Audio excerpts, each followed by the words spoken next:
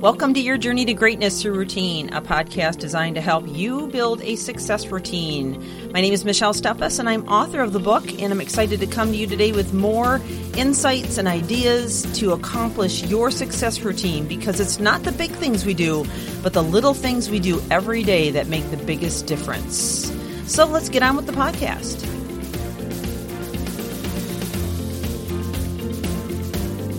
We are in a series on the power of body language. We just started yesterday, and we began by talking a little bit about the importance of understanding why body language is so critical. 93% of our long-term opinions that people have about us is established in the first 3 to 5 minutes, and first impressions take only 30 seconds. And then I went into talking about the percentages of body language versus verbal delivery versus vocal tone and inflection. So if you missed any of that, I would encourage you to go back, because it really was a lot of groundwork laid on understanding why it's so critical. Okay, so we decided that today we were going to dive into 10 body language insights that will help you to not only understand and read yours, but also read others and how they might be reading you as well. So there's really different facets to it, and we need to make sure that we understand it all the way around. So the first one I want to talk to you about is your eyes. Okay, so your eyes, you should be looking into the eyes of the person you're communicating with approximately 70% of the time.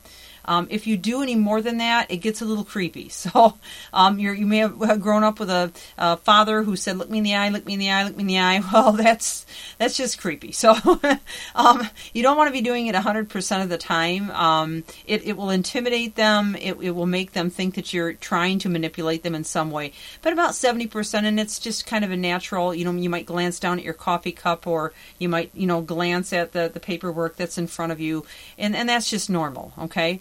Anything less than that, you're giving them control over you, especially if they're looking in you in the eye more, or it could make you look like you're insecure in some way if you're not able to do that. If they are looking down or away too much, then obviously they're insecure, or perhaps they just don't know how to communicate well. They're socially awkward. So those are some signs you can look for in regards to the eyes, and it is a good way to keep track of whether or not you're connecting with the person. Okay, and then of course do your part to make sure that you're connecting with your eyes. Okay, number 2 is hands. Now, hands have been studied again and again by some of the greatest experts in body language, and it happens to be one of those things that if they're not seen, they don't feel they can trust you. So if you're a speaker, a presenter of some kind, or you're presenting in some way, like sales presentation or whatever, the more that your hands can be visible and open palmed, the more trustworthy you're going to appear. If you're pointing at them, or if your hands are behind your back or tucked into your pockets, it can make people feel a little bit uneasy, a little uncertain about you. They don't know whether to trust you, whether you're up to something, whether you're lying. It seems a little bit underhanded, no pun intended, when you don't have them visible and open palm. If you see them sticking them in their pockets, or fidgeting, or putting them behind their backs, or they're pointing at you, these are all bad signs too. And so if they're fidgeting or whatever, then that's just signs that they're being either resistant or nervous. If they're pointing at you, or if you're pointing at them, it's a domination, gesture. So you don't want to be pointing at people. It's very accusatory. It can make people feel very uncomfortable with you, and vice versa when they're pointing at you. So those are some things about hands that are very important. Also, if you are a speaker or you're doing presentations, they've studied hundreds of TED Talks, and they looked for all of the different gestures, vocal tones, facial expressions, even words that are spoken. They tested it on every level to see which ones were the ones that went viral versus the ones that did not.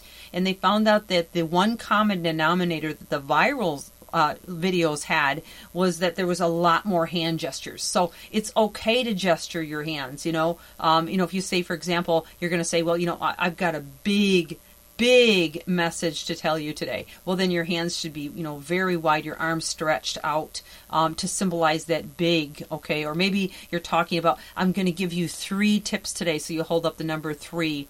Those are just a couple of examples of hand gestures that might be very common in a TED Talk or, in a presentation of some kind. But just using hand gestures on a consistent basis, it makes people more comfortable and they're able to read you better, okay? So it's a good thing to do. Now, I'm not saying that you should be wild about your hand gestures, but, just enough to make the conversation a bit more animated and a little bit easier to read you, okay?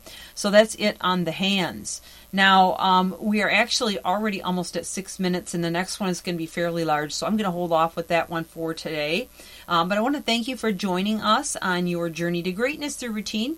Tomorrow we'll dive in again with number 3 and probably number 4 or so. So I hope that you will get back and join us with the body languages, and I hope you're taking notes. Be sure to share this with anybody who would benefit, especially if you know a leader or you are a leader. This can be very impactful in your ability to influence. It's also great for anybody in sales or anybody that has to, work with people on a consistent basis at any level. So wishing you an amazing day and looking forward to seeing you the next time. Or rather, not seeing you, but I'd love to see you sometime. But at least leave a review or perhaps send me a message on Facebook or LinkedIn. Thanks again. We'll talk to you soon.